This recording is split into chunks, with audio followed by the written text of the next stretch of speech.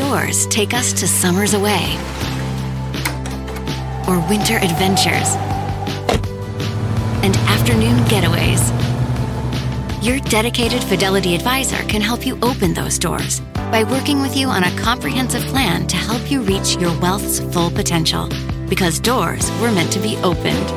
Visit fidelity.com/wealth. Investment minimum supply. Fidelity Brokerage Services, LLC, member NYSE SIPC.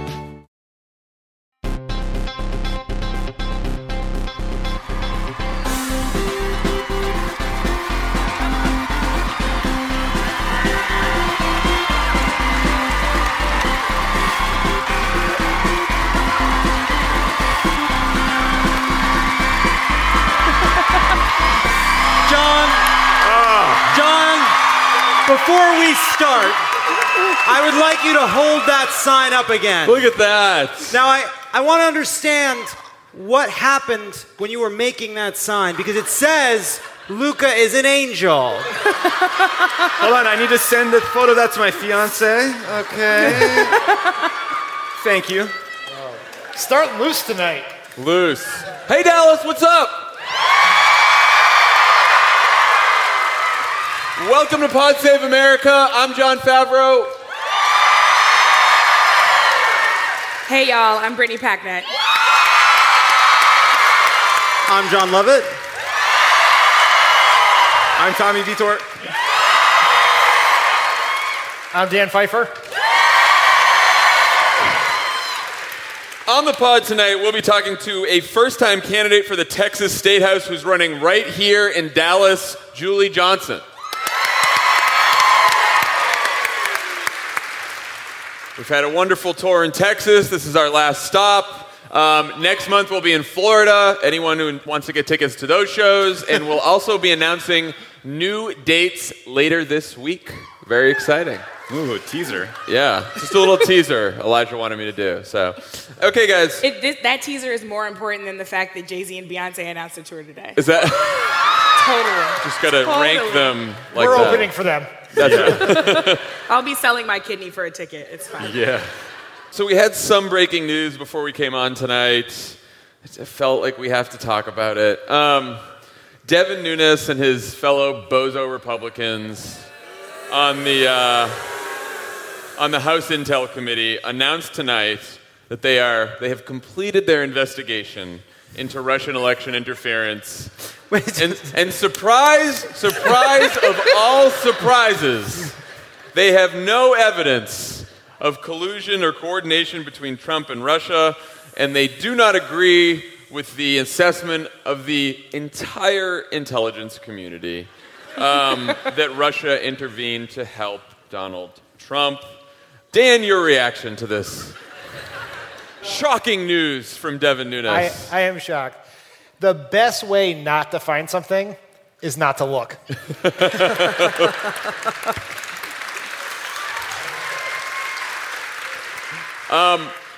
I saw that they didn't even interview the people who Special Counsel Robert Mueller has indicted for crimes. Tommy, is that usually how it goes? Is that? It's just so ridiculous. I mean, first of all, Devin Nunes has brazenly lied to the press and the public multiple times. He's written memos about this investigation that have been discredited in the blink of an eye, and yet we still play this game where we take their report and their assessment and we treat it like it's fact, because it was put out by a committee that used to be bipartisan and used to be serious and now is simply not. It really does amaze me, though, that they would contradict a consensus intelligence community assessment that the Russians engaged and did so to help Trump, given that it's very likely that the intelligence community was looking at things like intercepted communications, talking to spies who we pay or have coerced into giving us information about internal Russian thinking, or maybe they picked up the New York Times or Twitter and they saw Donald Trump Jr.'s tweet where he said, "If your information about Hillary's emails are what I think it is, I love it." Right? Like there's a lot of ways you could decide what happened here, and they chose to look at none of them. Brittany, what do you think? Were you shocked?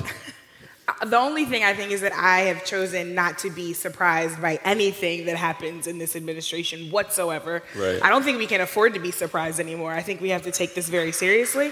Yeah.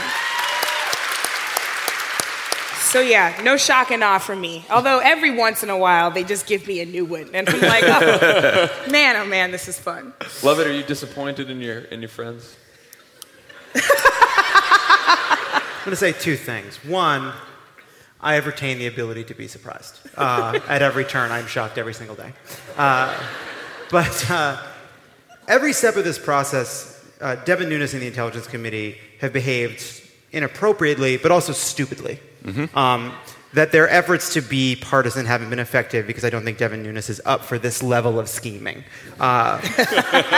He's not. He's not any level of scheming. No, he's got county level schemes in him, I think. Watergate level. He would be a devious and tough opponent He could at the city council level. That guy couldn't fix a student council election. Yeah, but I think this is yet again an example of them being brazenly partisan in a way that is not strategically smart, because continuing to have this investigation open is one of the great tools they've had to muddy the waters for the better part of a year. I mean, we have two substantive and quite real investigations going on. There's the Robert Mueller special counsel investigation, and then there is the still, I think, legitimate Senate Intelligence Committee investigation. And then there were these yahoos in the House talking to Trump, taking meetings on the White House lawn, whatever.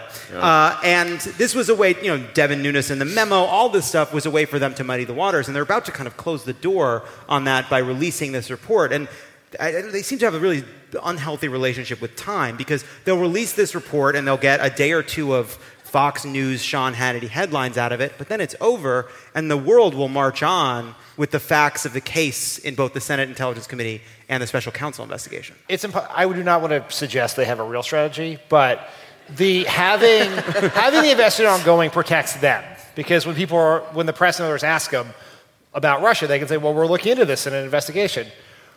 Where this could be helpful is if Trump wants to fire Mueller, because this now gives him this gives him a report. It's bullshit, but it gives him a bullshit report to point at that says, look, no collusion. Why do we need Bob Mueller?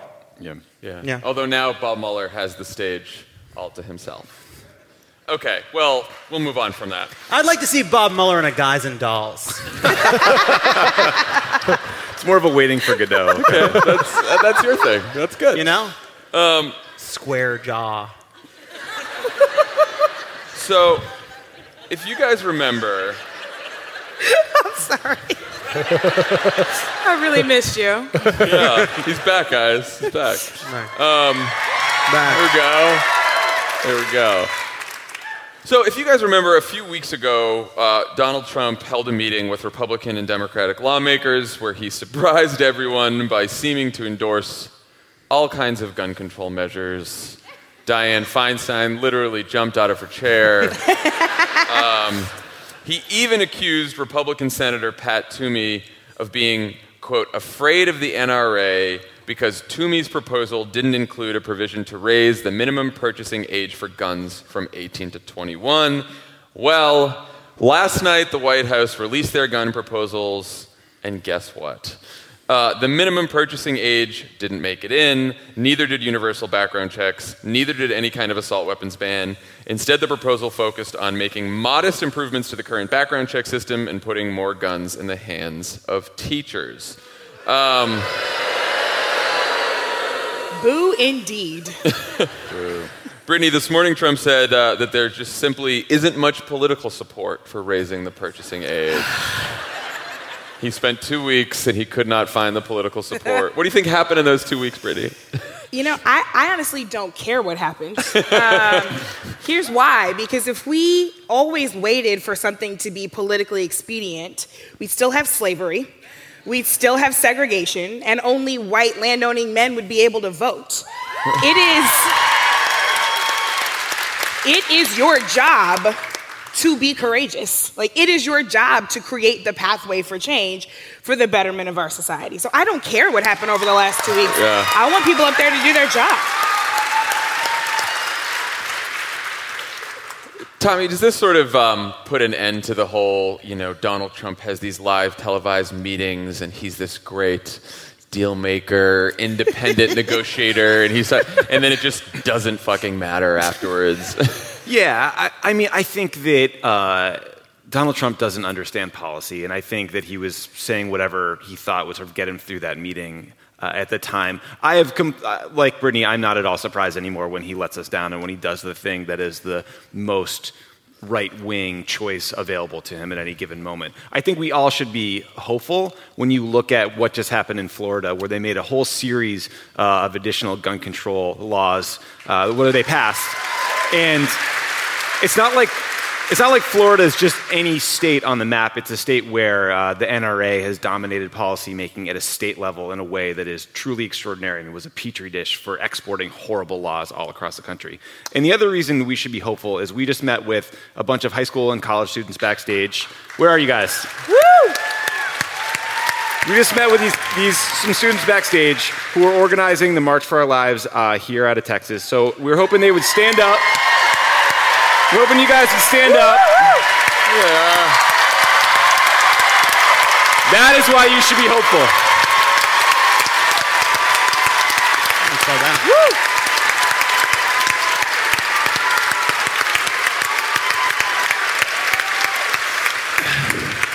These guys don't care when Donald Trump forgets what he believes or when Congress won't do anything. They're going to keep fighting, and so we have to too.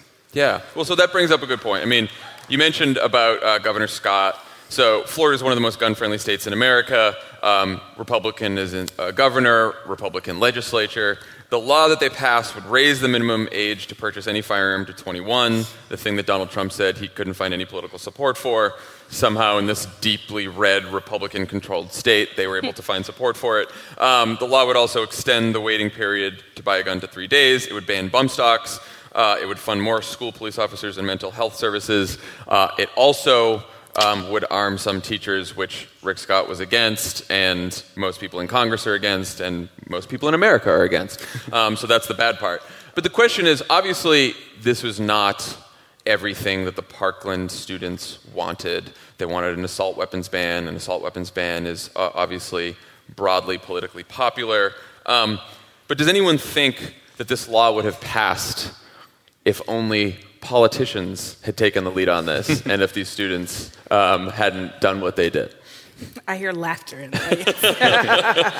And I guess, what does that say? Where do the Parkland students go next? Where do the students we just met with go next? What is the next step, Dan, on gun control? Well, it's two things. One, it's continuing to organize at the state level, because there are laws that can be... We don't have to wait for Congress. We can pass things at the state and local level, the municipal level, to make schools safer, communities safer.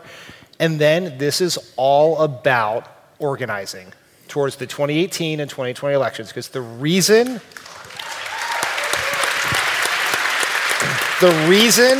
that Congress, after things like Parkland, after Newtown, after gun violence happening in communities across this country, the reason they will not do something that is popular with huge bipartisan majorities is because they are more afraid of the people who oppose gun control laws than those who support them. And the only way to change that view is to campaign on this issue and win big at the ballot box. That is the only way to change the political dynamic in this country. Brittany? You know, I want to continue to shout out these young people because they have to keep doing exactly what they are doing in building an intersectional movement. And that's critically important on this issue, because it's easy to just say gun control, gun control, gun control, and not think critically about how certain measures will disproportionately affect certain communities. And so as an activist myself, I am in deep admiration of the group that just stood up, because it is incredibly diverse. And besides the fact that as a former teacher myself, I am very clear that I would rather you spend the money you're going to spend on arming teachers on actually paying teachers what they're worth.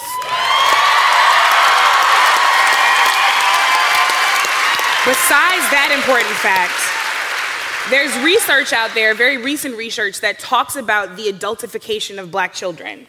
So young black girls are seen as less innocent as early as the age of 5, and black boys are seen as more adult and less innocent as early as the age of 10.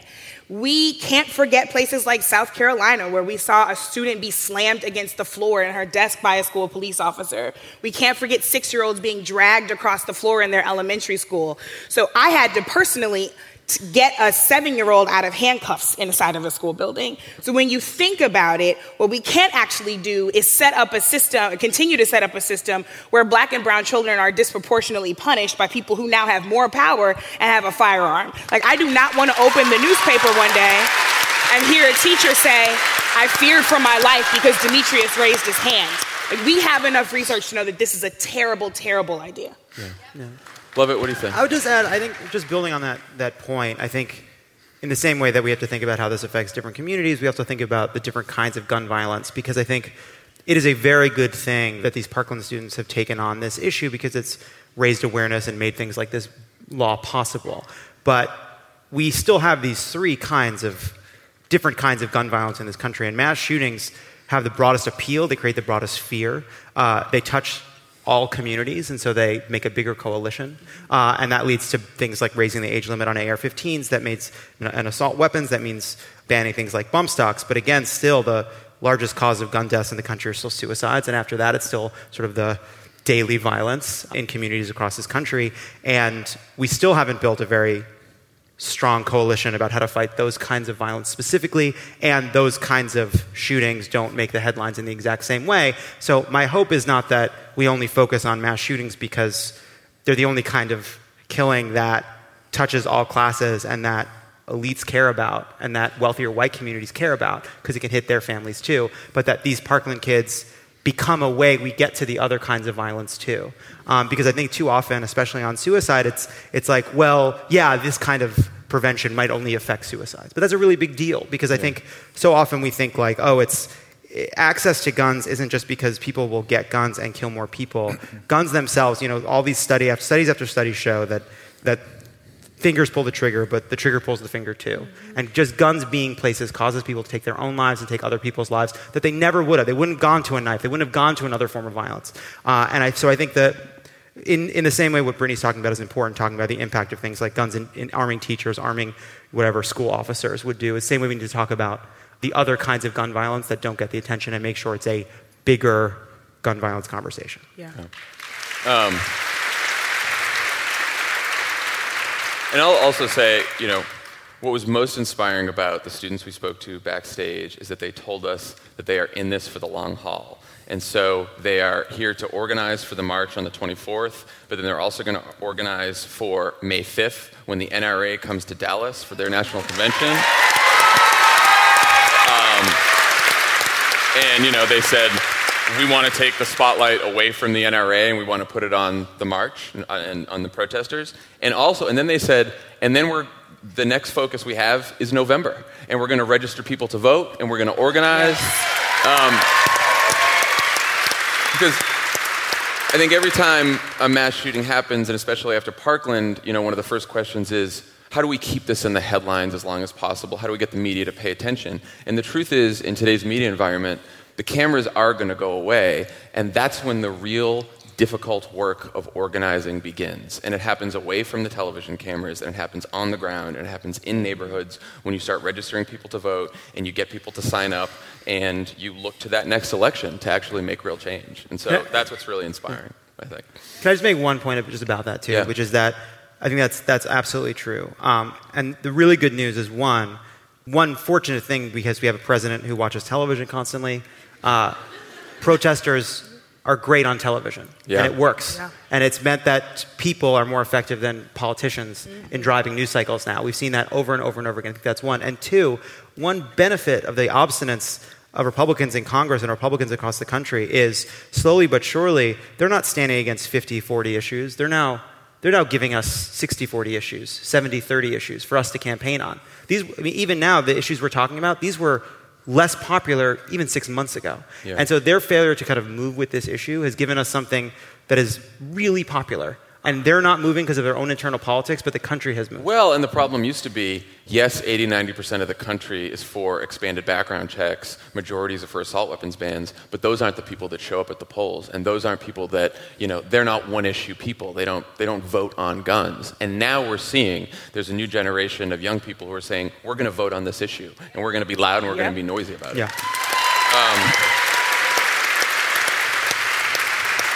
Okay. So tomorrow there is a special election in southwestern Pennsylvania to fill a House seat that was vacated by an anti-choice Republican who resigned after it was revealed that he had encouraged his mistress to get an abortion, which of course I know comes as a surprise to all of you. So Donald Trump won this district by 20 points in 2016. Romney won it by 17 points in 2012. Democrats didn't even field a candidate in the last two elections, and yet Republicans have spent over $9 million to save this seat thus far. President Trump has visited the district twice, and today, the final poll on the race from Monmouth has Democrat Conor Lamb at 51% and Republican Rick Saccone at 45%. Don't be cocky. How many times are we going to do this? What news have you people been watching to be so hopeful? So polling average stands at Lamb up by 2.5%, but as Levitt alluded to, he could easily lose, he could win, any outcome possible. But if it's close, which it seems like it could be close no matter what, win or lose, Dan, what does the fact that the race has been this close tell us about the midterms? It says really good things about what can happen in November if we keep the momentum going. It says that all the headlines we read and all the smug interviews we got from Paul Ryan that the tax cut is unpopular because Conor Lamb has run against the tax cut plan. It says that the ability of Trump to turn his voters out on behalf of these established Republican politicians has not happened yet. And it shows that if we organize and raise money and volunteer, we can win everywhere in the country. Because if we were to win every district as Republican as this one, we'd have over 300 House seats. Yeah. It also says something about the Republican message, right? I mean, you alluded to this, Dan, but so a few weeks ago, Republicans replaced all of their ads about the Trump tax cuts with ads about crime and immigration. I like the idea that there's a big lever that they pull from corporatism to nationalism.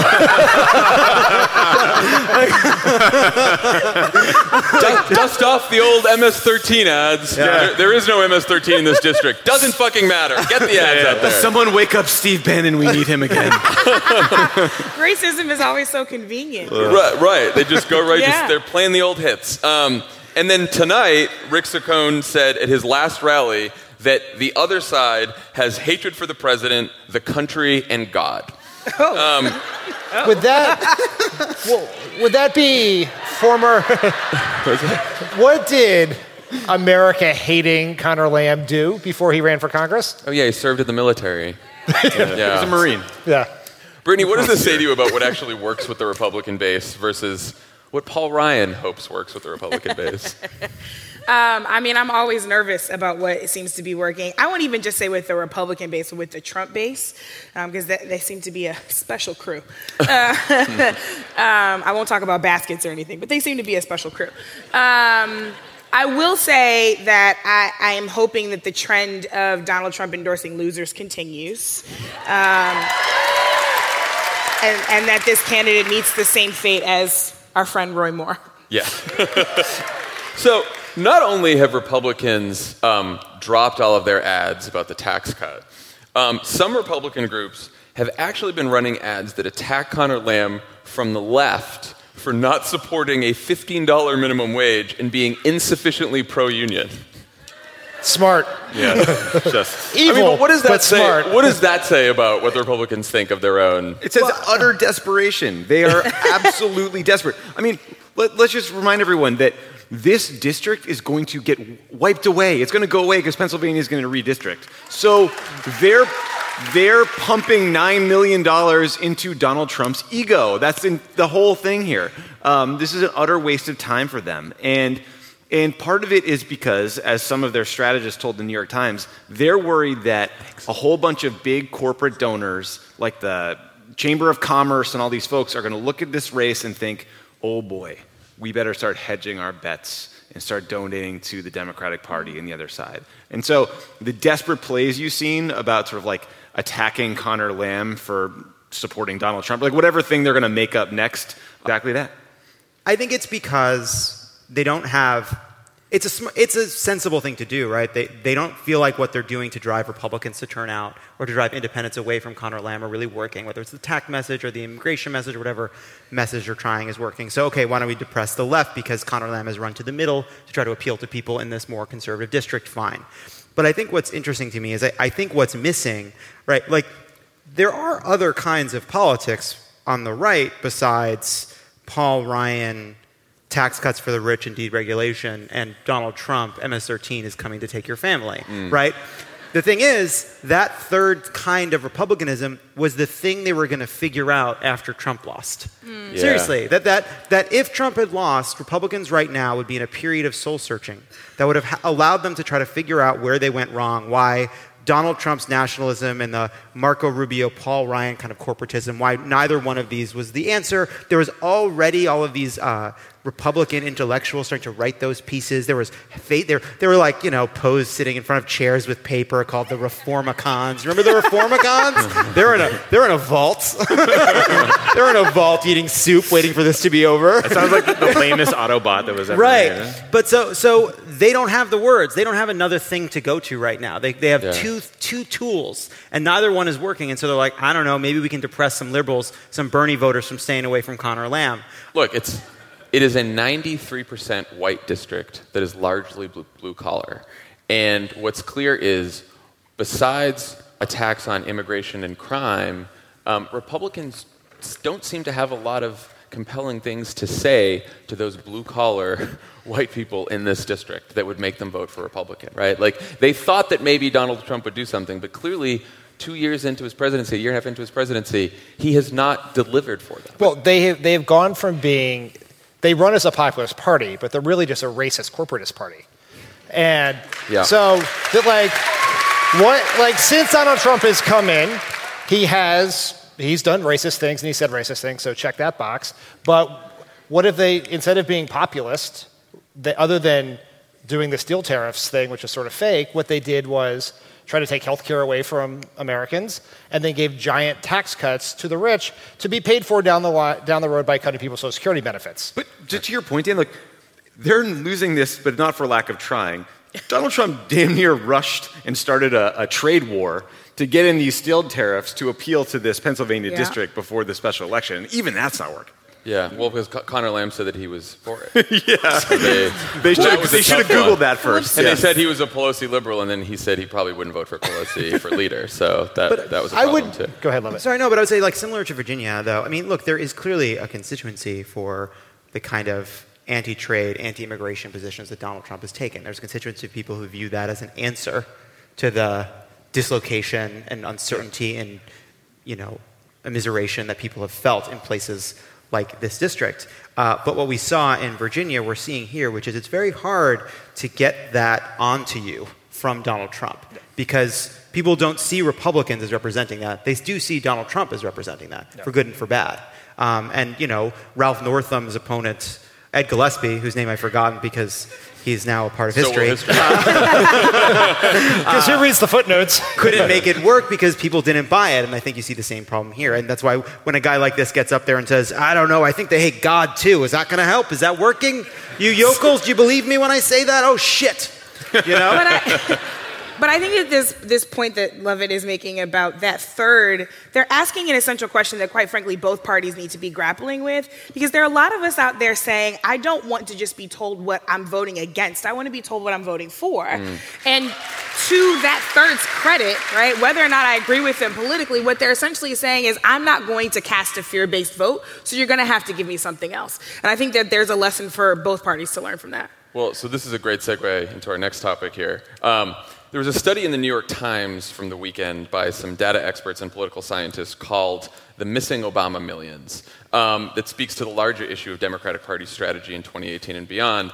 Basically, their analysis shows that in 2016, while 9% of Obama 2012 voters went for Trump in that election, we talk all about the Obama-Trump voters, 7% of Obama 2012 voters stayed home in 2016, and 3% voted for a third-party candidate.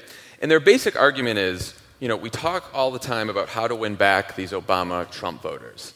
But the Obama non-voters, or the Obama third-party voters, basically these missing millions of Obama voters, happen to be younger, more diverse, less wealthy, and more liberal on almost every issue. Dan, should Democrats be focused more on these missing Obama voters? Well, I'd like to read some New York Times profiles about these people instead of the 700th profile of the Trump voters. But I think that this is set up in some ways as a false choice, which is, it's not as simple as the New York Times puts it, right? Because it really matters where these voters are distributed, right? Because in some states, because we don't run as we sadly know, the president is not elected by who gets the most votes, right? What about that GDP? a couple times now. What's that? What about GDP? That's Two inside. Some of you saw it. A couple of you saw it. We'll move forward. You have to win states. And in some states, if we're going to move Iowa or Ohio or Wisconsin or Pennsylvania back to the Democratic column, you're going to have to get some of those Obama-Trump voters to move over. You're also going to have to get some of those missing Obama voters to do it. In a state like Florida or North Carolina, the difference can be in just getting people who voted for Obama and didn't vote in 2016 or are aging into or didn't vote at all and profile as Democrats. But we treat this as zero sum, that there is one message that would be perfect for this group and antithetical to this group. What you need is a party and a candidate with a broadly appealing agenda, and then go explain to everyone, Obama Trump voters, Trump voters, people who didn't vote, people who have never voted, why it matters. And that is how Barack Obama won in 2008. How he won. These are people who are Obama Trump voters for a reason, because some of them were Bush Obama voters, and he had a message to that, and got record turnout from African Americans, Hispanics, young people. And so we have to get back to having a broadly appealing message that we try to sell to everyone. Yeah. I also think we have to ask ourselves, we have to start by asking ourselves the question, why did so many of these voters stay home in 2016? Was it Hillary Clinton? Was it something broader about the Democratic Party? Was it, like Brittany, what you were just saying, that they felt like there wasn't something to vote for, that government hadn't delivered for them? What do you think about that? So it's fascinating to be having this conversation because people of color, especially millennials of color, spent a lot of time in 2016 banging this drum without a lot of people listening to us. And it was hard and frustrating to get the result that we knew was coming when folks didn't listen to us. And I remember, I endorsed Secretary Clinton, which was a very personal choice. It wasn't terribly popular with a lot of people, but for obvious reasons, I felt like it was necessary. And I'll never forget sitting in a community center in North Carolina with a bunch of young people of color who were disenchanted and felt disengaged, right? And this is part of the reason why I fell for Beto the other day.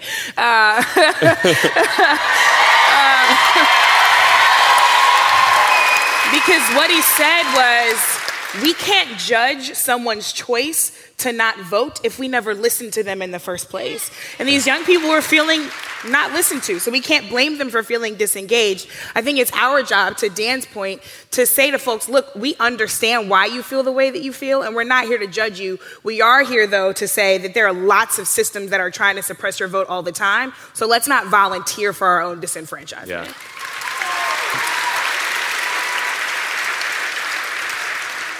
Part of the danger of studies like that and debates like this is that political strategists see them and think, okay, does this mean in the last month of an election we should spend money on persuasion ads or GOTV efforts? And that can't be your calculus, and that can't be your inflection point. If you have 7% of voters who voted for Obama and didn't vote, you have to think really hard about why they didn't do it and whether you were showing up in their communities early enough and often enough and listening and adjusting to the things they were talking to you about. And I think an honest reflection on the 2016 campaign would suggest that didn't happen. And a lot of people didn't feel listened to, and a lot of people didn't feel represented at the polls, and a lot of people didn't feel like either choice inspired them enough to go to the polls, and whether that meant you didn't vote at all or you just voted for state party tickets. But we failed miserably on that front.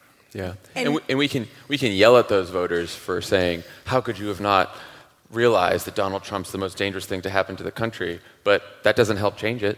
No. We actually got to change the dynamic, Right. But the good news is, as people of color and young people are wont to do, when we see that folks have not created the pathway, we go create it for ourselves.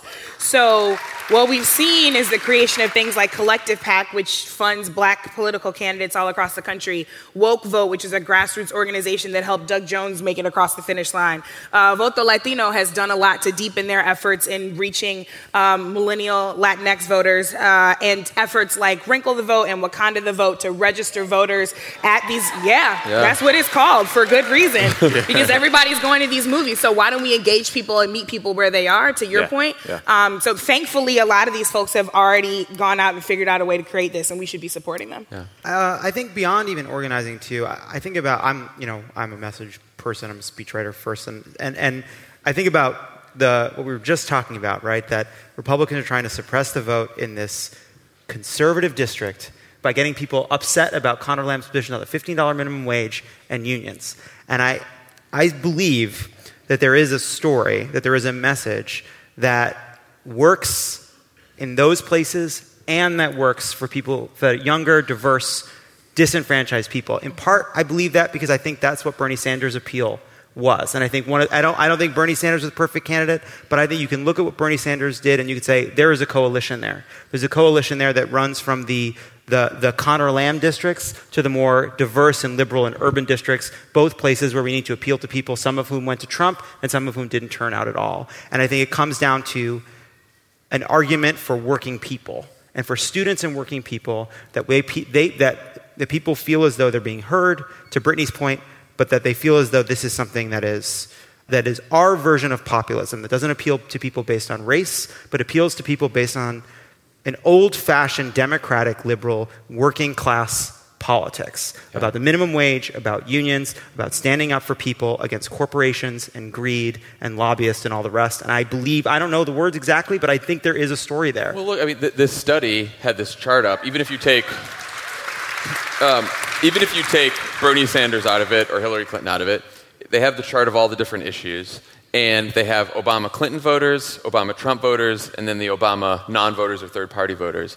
And the issues where they're all in closest agreement is increasing the minimum wage, universal health care, help for college, all of these core economic issues. And we talk about the working class in this country, or especially in the media, and it's always assumed it's the white working class. Right. But a message that targets the black working class and the Latino working class and the white working class and everyone together seems like the more potent message. I just think the Democrat, we've overthought some things. It's like people want to hear, here's my set of policies that are going to help you. Real ideas. Ideas, simple, elegant ideas that are going to help you. We're going to make college affordable for you. We're going to make sure that healthcare is universal and it's going to be available to everyone, including you. We're going to raise the minimum wage for you. Yeah. That to me is at least on the way back to how we should be talking about these issues. I think the mistake that political strategists, political analysts, the media do is they put this through an ideological framework. And it's like, well, if we want the Obama-Trump voters, we have to be moderate. And if we want the missing Obama voters, we must be liberal. And we are in a post-ideological era in politics. Look, Donald Trump is president. Very no labels of you. Right? Donald Trump is... Well, what I mean by... I know what you're saying. Yes, very no labels. You're going to fix the debt, Dan? Yes. I'm here tonight to endorse the John Kasich, John Hickenlooper ticket. So Let's I am talk not. Cole Simpson. That is such a niche joke. Oh, my God. What is... Look at our... This is a niche group. No, I don't think so, actually. I think our bubble shit is falling flat. But what it is about who is that people are authentically going to believe is going to fight for them. And it is not a ideological checklist of this, and this, right? You have to show that you have to have a broadly appealing message that you're going to stand up and fight for everyone. And Donald Trump won by getting huge turnout among Republican voters with having a lot of positions, none of which he stuck with, that were antithetical to Republican and right-wing conservatism as we know it. And so the idea that if we're just going to be like, well, we need this moderate, if we're going to do this strategy, if we need this liberal, if we need this other strategy, it's so one-dimensional thinking. It's painful. It's old, too. Yes. Look at Beto. Right. Yes, Beto is a perfect example.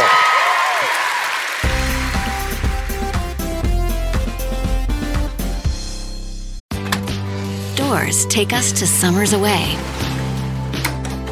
or winter adventures and afternoon getaways. Your dedicated Fidelity advisor can help you open those doors by working with you on a comprehensive plan to help you reach your wealth's full potential. Because doors were meant to be opened. Visit fidelity.com/wealth. Investment minimum supply. Fidelity Brokerage Services, LLC, member NYSE SIPC. This show is sponsored by BetterHelp. A lot of us spend our lives wishing we had more time. The question is, time for what? If time was unlimited, how would you use it? The best way to squeeze that special thing into your schedule is to know what's important to you and make it a priority. You know. Have you been able to squeeze that special thing into your schedule, John? Yeah, I think it's thanks to therapy. Therapy can help you find what matters to you so you can do more of it. Mm-hmm. More time for you. Because we've been doing a weekday, I actually put that in my therapy spot. I replaced therapy with doing an extra podcast. It was a huge mistake. So what do you spend time doing at therapy now? Well, now I brought therapy back. I added therapy back to another time because it turns out talking. That's going to make the jokes better. Well, it's certainly going to make things better for the team. If you're thinking of starting therapy, give BetterHelp a try. It's entirely online, designed to be convenient, flexible, and suited to your schedule. Just fill out a brief questionnaire to get matched with a licensed therapist and switch therapists anytime for no additional charge. Learn to make time for what makes you happy with BetterHelp. Visit BetterHelp.com/PSA today to get 10% off your first month. That's BetterHelp, HELP.com/PSA.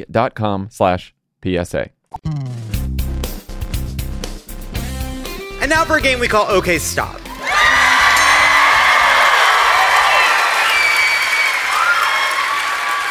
Here's how it works. We watch a clip, and when we feel like it, we say OK Stop to talk about it. This week, Donald Trump decided to head out on the hustings and bring his message of hope and inclusion to Pennsylvania.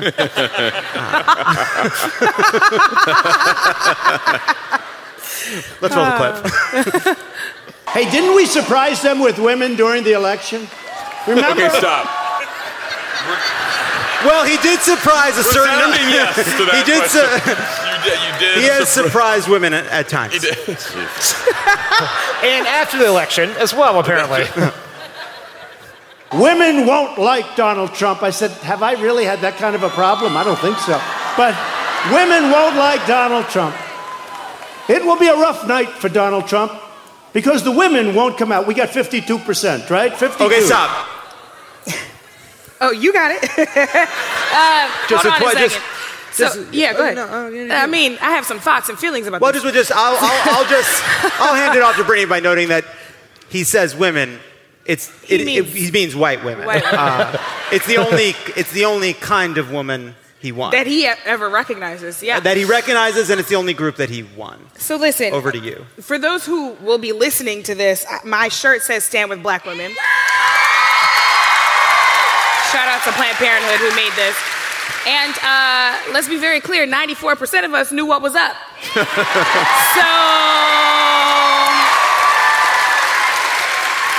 if you are wondering which direction you should go, stand with Black women. And I'm running against a woman. That's not that easy. And Maxine Waters, a very low IQ individual. Okay, stop. So as I shared with some folks, Auntie Maxine is not to be messed with. She is from Kinloch, Missouri, which is very close to Ferguson and very close to Florissant, where I grew up. And in St. Louis, we don't raise no punks. So I know that Auntie Maxine has got this handled for herself, but what I will say is that it's amazing that he would start off by saying women love Donald Trump and then proceed to attack not one, not two, but three, but four women in the course of this speech. But since you hate women so much, DJT, you can hate watch us walk to the polls in 2018 and 2020 and get rid of you and your friends.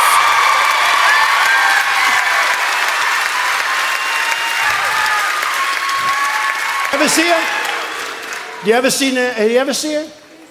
We will impeach him. We will impeach the president. But he hasn't done anything wrong. It doesn't matter. We will impeach him. She's a low IQ individual. Okay, stop. I pointed out what I thought was fairly obvious the other day, that is a racist remark, that he has decided to go to Pennsylvania and single out a black congresswoman from California to call her low IQ. Yep. The conservatives are very upset about this today. Ben Shapiro and all the right-wing nuts on Twitter, they have made this their whole thing today, that they are very upset. He made fun of all kinds of women, not just Maxine Waters. That was one. The other one is, she is dumb. So, she has not said anything about Donald Trump since October. And he decided on a random Saturday night to go to a rally in Pennsylvania and talk about one congresswoman from California who happens to be African-American. I wonder why. I wonder why. I'd say two things about this. One, I've done a really good job at muting because I follow your Twitter really carefully, and I have no idea this happened. Yeah, I think that's the whole thing. And two, their best response is, he's a race-blind misogynist. That was it. That was the best thing. I also this is an aside, but you set up a game of checkers, and you put Maxine Waters on one side and Donald Trump on the other side, and you tell me I have to pick a winner. And if I get it wrong, I fall down a well that has no bottom. I'm going to be standing behind Maxine, I think. pretty sure. It's a smart choice. The only way to solve the drug problem is through toughness. Remember this. If somebody goes and shoots somebody or kills somebody, they go away for life, and they can even get the death penalty, right? One person. You kill 5,000 people with drugs because you're smuggling them in and you're making a lot of money, and people are dying, and they don't even put you in jail. They don't do anything. Okay, stop. You kill 1 million people with carbon pollution. Thirsty. Real quick, which drug dealers should we kill? Is it the ones that get the stuff in illegally from other places, or the ones in pharma that are paying off doctors to prescribe their bullshit to people with a toothache? How did we both make the same pandery point about corporations right one after another? I smoked it. Mine was much better received. Luca's an angel, you know. Wonder why we have a problem. That's why we have a problem, folks. And I don't think we should play games. Now, I never did polling on that. I don't know if that's popular. I don't know if that's unpopular. Probably you'll have some people that say, oh, that's not nice. I think it's a discussion we have to start thinking about. Stop. Don't you? I didn't poll mass murder without any due process. I don't know if anyone thinks that's a good idea, but we should consider killing those we disagree with. Mind you, I don't know what the public thinks, but I know what the cast of Fox and Friends thinks, and they're in. Mind you, he just justified rolling back these ideas about gun control based on the idea that there was no political support for them. Right, so you got to pick a side, Donnie. Pick a side, buddy. Figure it out. I don't know if you're ready. I don't know if this country's ready for it. But I think, Rick, it's a discussion that we have to start thinking about. Is Trump a good speaker? She's talking about he uses a language that, you know how easy, remember I used to tell how easy it is to be presidential? But you'd all be out of here right now. You'd be so bored. And she's writing like I'm some kind of a Neanderthal. And I'm saying, I'm really smart.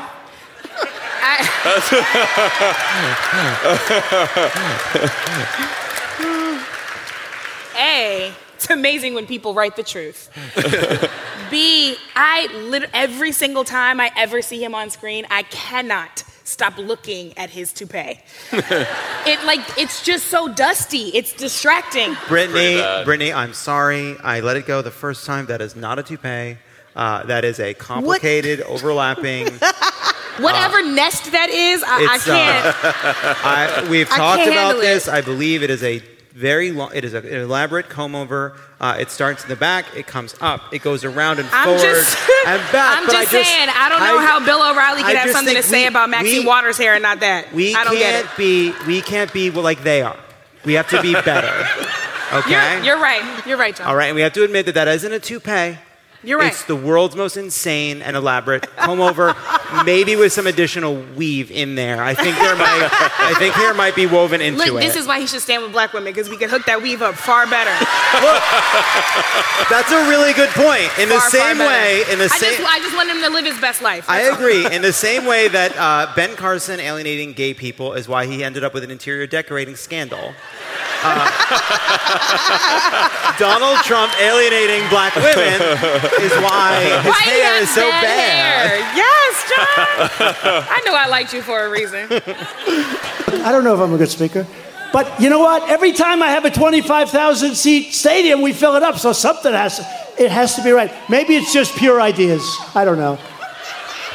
Maybe it's just pure ideas. It's not ideas. The thing that's amazing about this is we have like 3 minutes here. We left so much shit on the cutting room floor. Yeah. Like, he had the attack of Oprah, called the moderator meet the press a son of a bitch. I mean, this was... Was it a sleeping? I'll tell you what we didn't leave on the cutting room floor. Any time where he was talking about Rick Saccone, the candidate he went to campaign for.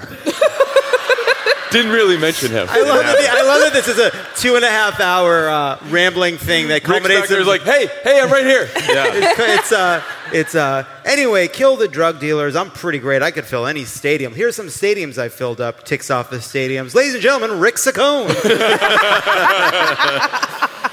When we come back, we'll have an interview with Texas State House candidate Julie Johnson.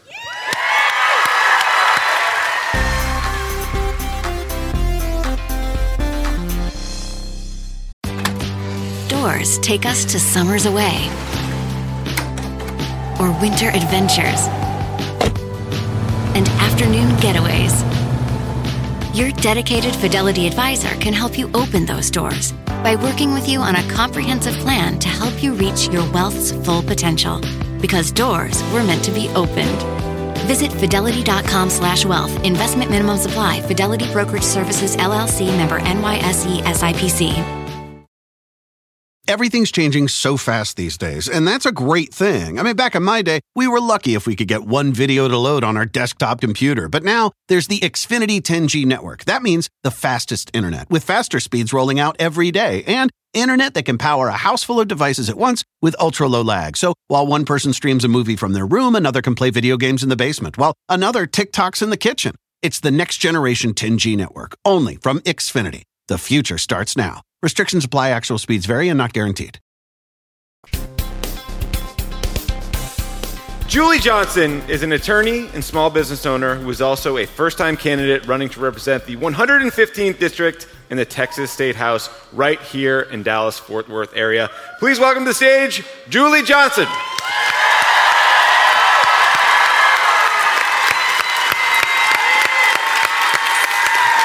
Thank you so much. Nice to meet you. Hi.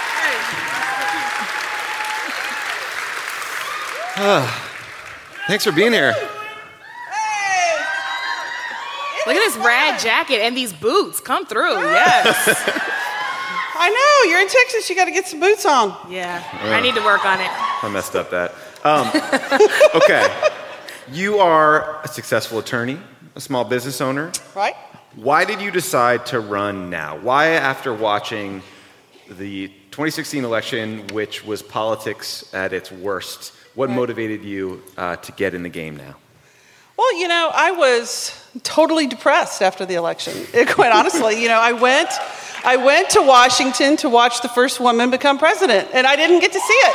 And so we still waiting, girl. Yeah. You know, I was just, I'm waiting. And, you know, interestingly, I have 2 teenage sons. And I was like, I'm staying home. I can't go. I'm going to lay in bed with a cocktail and the covers over my head. And Nicholas is like, you know, Mama, I have the opportunity to see history, good, bad, or otherwise, and I want to go. I'm like, well, how can I resist that? So we went, and instead we went to the Holocaust Museum that afternoon. I wanted them to see what messages of hate meant and the impact that they have. That's right.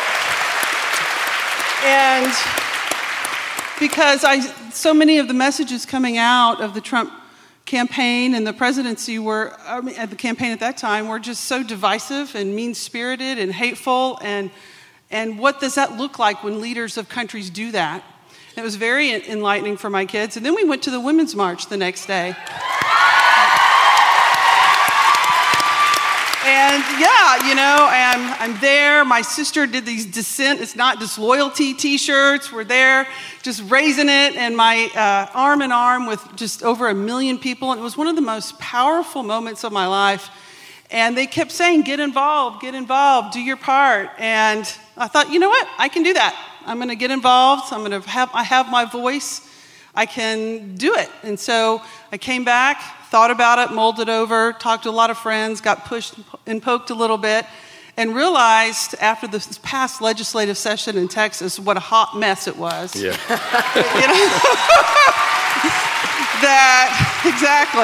It was that we had to do better. And the guy that I am trying to kick out of office deserves to go. And we needed a strong candidate to do that. So we need to fire Matt Rinaldi and elect Julie.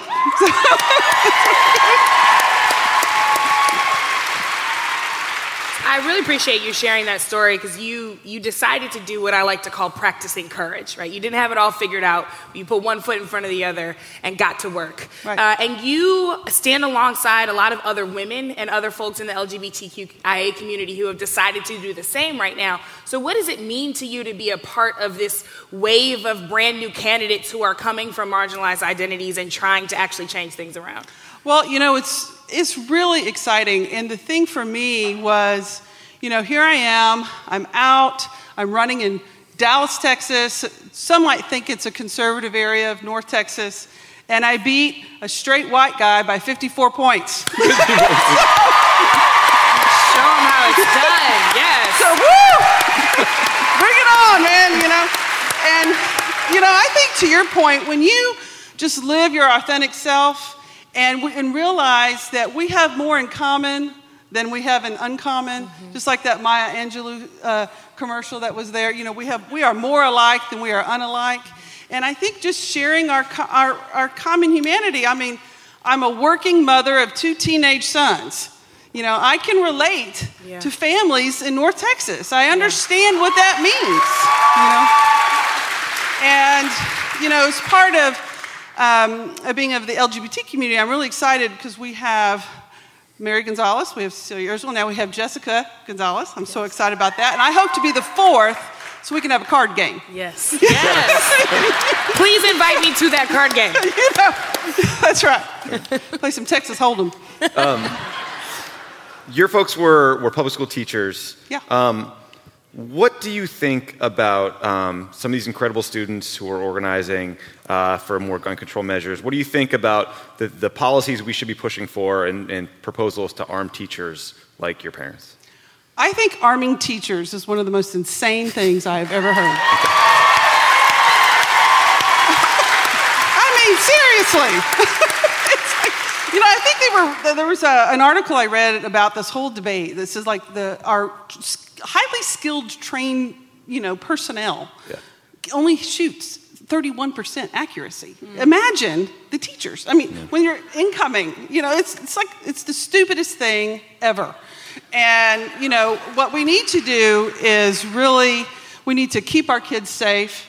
The thing that was really troubling to me is after the Florida shootings, my son's high school, they had safety drill.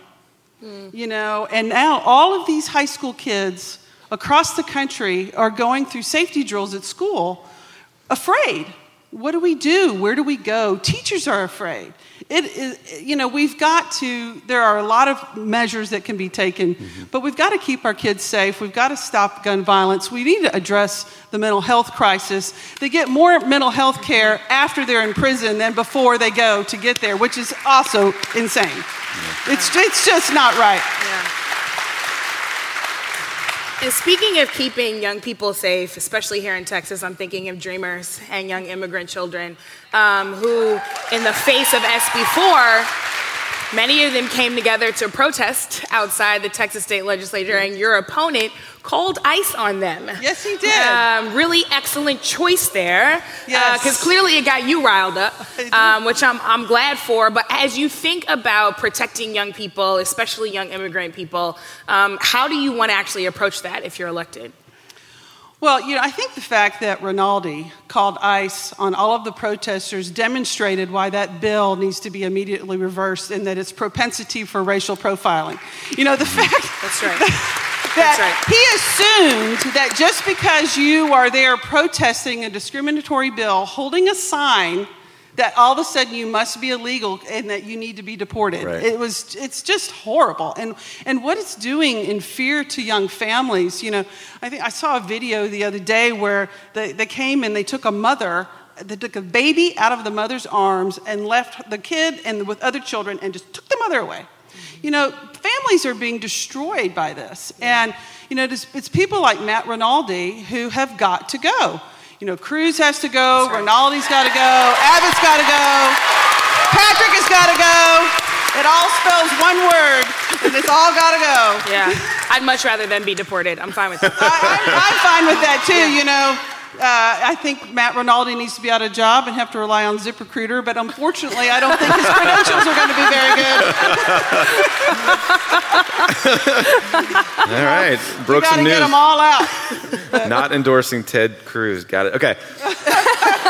So this is our fourth stop in Texas. The energy we have seen in the state has been incredible. We've done...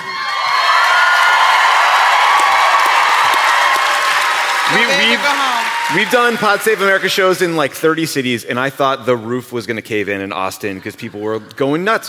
What is it that's happening in Texas this time, and how can you help explain to folks in D.C. or elsewhere in the country who might be listening who aren't in Texas what's happening and why Texas could go blue this time around?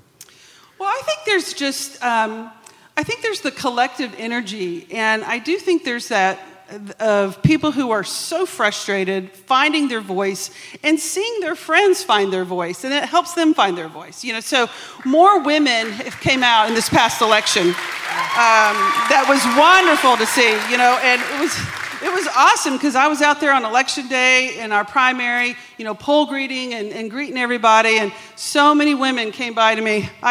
You go, girl. We got this. We got this. You know, and talking about issues that are important. The thing that concerns me a little bit, however, is still the young vote. Mm-hmm. You know, in the primary, only 11% of the vote this past Tuesday was the young millennial vote, and we've got to do better at that. We really need to get people out. It's and we're struggling to figure out how to do that. People are talking now. They're posting. They're coming to events like this. But what we really need is engagement, and we need people to come volunteer. We have a wonderful array of state candidates in Dallas this time, and we need people to volunteer in our campaigns. You know, you were talking earlier about, you know, engagement and reaching people. You know, when we were door knocking, we had people. I remember I talked to this couple. They had been Democrats for 40 years, and I was the first Democrat to ever knock on their door. Wow. I mean, seriously. And that happened all over this district. And we need people to get out and say, hi, I need you. This process, our democracy is important to me. That's why I'm out here walking. And I need it to be important to you. And I'm asking you to come vote. Mm-hmm. And when that personal ask makes all the difference. And so we need everyone in this room to come volunteer with one of our local campaigns. Come out, march. If they wanted to volunteer for you, what do they do? Oh, well, they come to Julie Johnson for Texas, for sure. Okay. That's my website, and Facebook and Twitter is Julie Johnson, Texas. But we need people to vote, and we need people to volunteer, and we need people to support money, too, though. I mean, one of the problems is we have all these state house candidates. We have several here in the office, in the audience tonight, and who need funding. And we need, if people just did $15 a month, $25 a month, you know, a lunch out, and donate it to a local state house candidate. It would make all the difference in the world. We've got to improve the candidate pipeline. We have to build from the ground up. We've got to build our state legislators.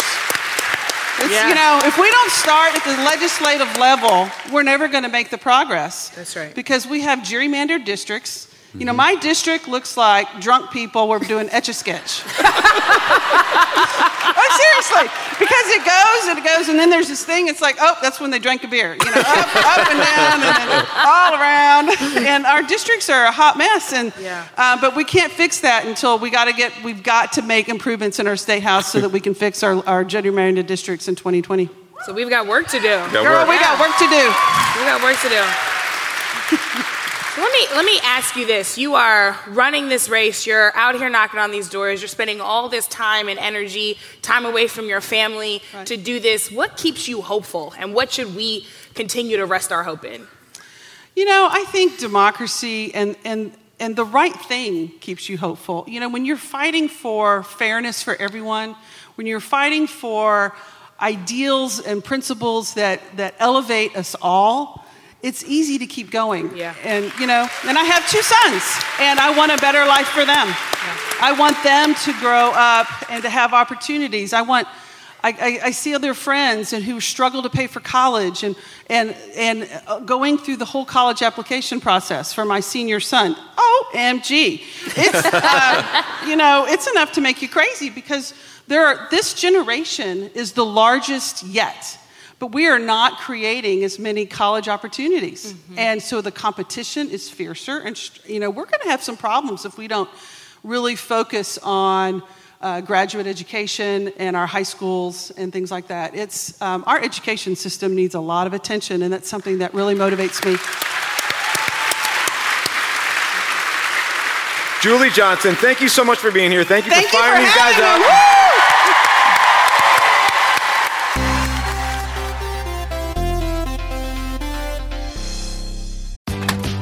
Doors take us to summers away, or winter adventures, and afternoon getaways. Your dedicated Fidelity advisor can help you open those doors by working with you on a comprehensive plan to help you reach your wealth's full potential. Because doors were meant to be opened. Visit fidelity.com/wealth. Investment minimum supply. Fidelity Brokerage Services, LLC, member NYSE SIPC. Everything is changing so fast. I mean, back in my day, we were lucky if we could get one video to load. But now with the Xfinity 10G network, you can power a house full of devices at once with ultra-low lag. The future starts now. Restrictions apply. Actual speeds vary and not guaranteed. And we're back.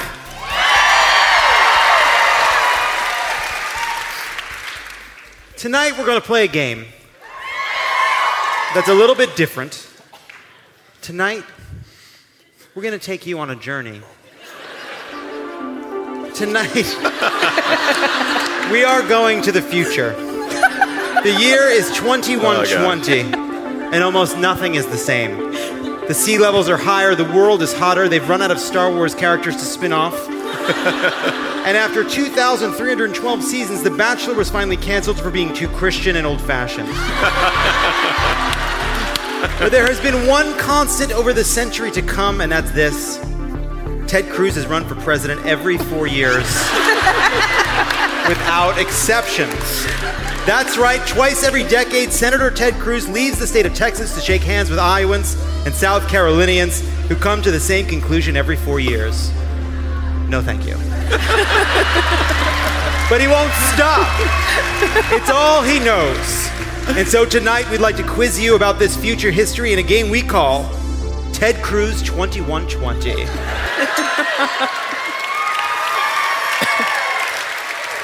Would anyone out there like to play the game?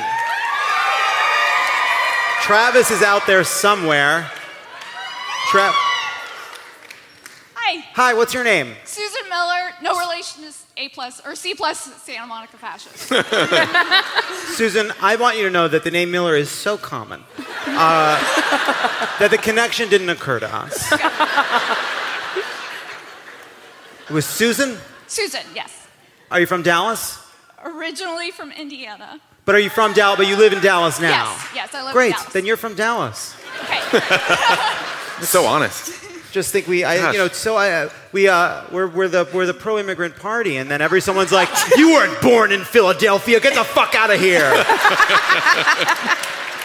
I want a native Philadelphian, that kind of thing we hear, and we don't like it. Yeah, it's not good.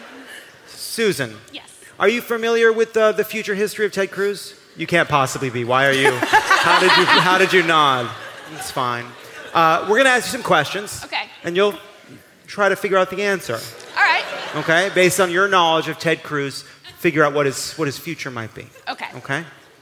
You guys all have your cards? You have your cards? I'm just reading. Sure do. They're good. Question number 1, Susan.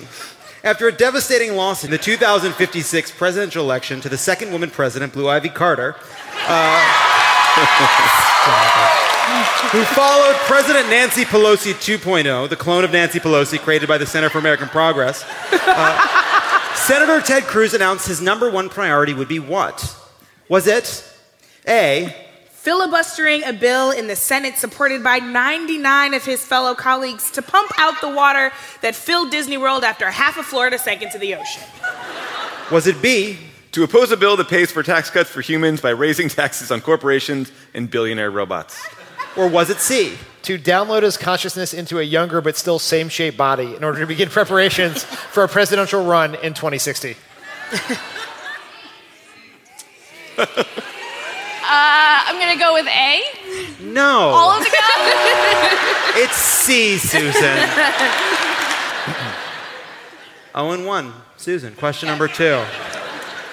After being defeated in his 2018 Senate re-election by then Congressman Beto O'Rourke by a very narrow margin, which only underscored just how important it had been for every single person to do whatever they could to help Beto, how did Ted Cruz end up back in the Senate? Was it A, After a period of soul-searching, Cruz emerged wiser, more humble, more open. He threw away the talking points, his habit of being almost pathologically on message, and spoke from his somehow growing heart. In a speech applauded by Republicans and even some Democrats, Cruz rejected the nationalism of Trump and the corporatism of Ryan and McConnell and defined a new way of being a Republican. He primaried John Cornyn, won, and then returned to the Senate to focus on governing and his main concern, children's health care. or was it B, His daughter became governor and appointed him to senator after a scandal involving bribes at the Alamo caused the seat to open up? B. Yeah, it's B. Yeah.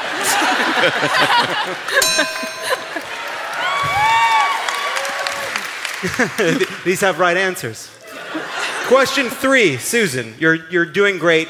You're batting 500. Which of the following candidates outperformed Ted Cruz in the 2072 Iowa straw poll?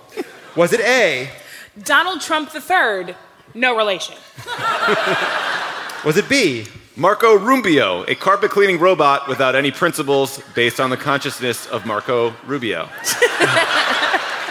was it C, Republican Derek Favreau, John's estranged right-wing son.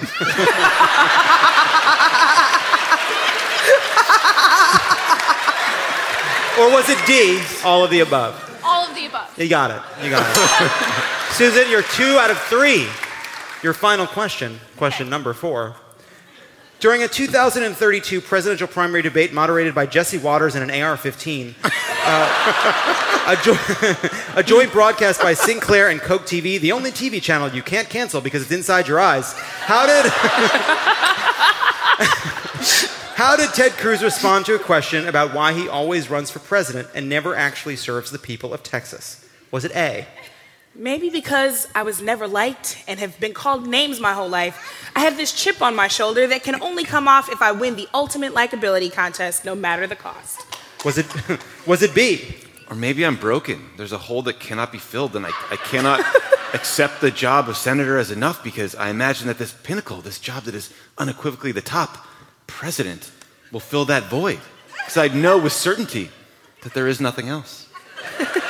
or is it C, Or maybe I don't know why I do it. And you can be genuinely brilliant, become a senator, and run for president, answer question after question without ever really having to examine why you have chosen this enormous, grueling path that you will likely never succeed in? or is it D, I just really, really care about cutting corporate taxes? D. No, I'm sorry, it was C. All right, 2 out of 4. You guys want to give the tie to Susan? Susan, you have won Ted Cruz 2120 and the parachute gift card. Guys, give it up for Susan Miller, no relation.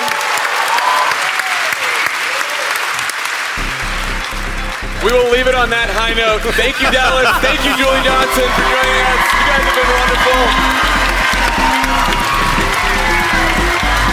Thank you guys. Thank you.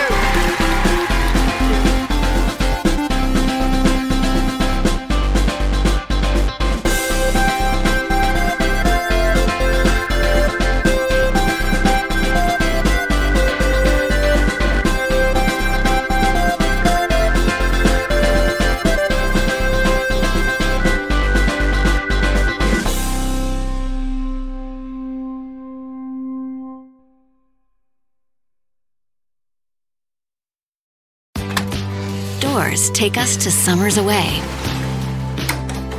or winter adventures and afternoon getaways. Your dedicated Fidelity advisor can help you open those doors by working with you on a comprehensive plan to help you reach your wealth's full potential. Because doors were meant to be opened. Visit fidelity.com/wealth. Investment minimum supply. Fidelity Brokerage Services, LLC, member NYSE SIPC. Everything's changing so fast these days, and that's a great thing. I mean, back in my day, we were lucky if we could get one video to load on our desktop computer. But now, there's the Xfinity 10G network. That means the fastest internet, with faster speeds rolling out every day, and internet that can power a house full of devices at once with ultra-low lag. So while one person streams a movie from their room, another can play video games in the basement, while another TikToks in the kitchen. It's the next generation 10G network, only from Xfinity. The future starts now. Restrictions apply. Actual speeds vary and not guaranteed.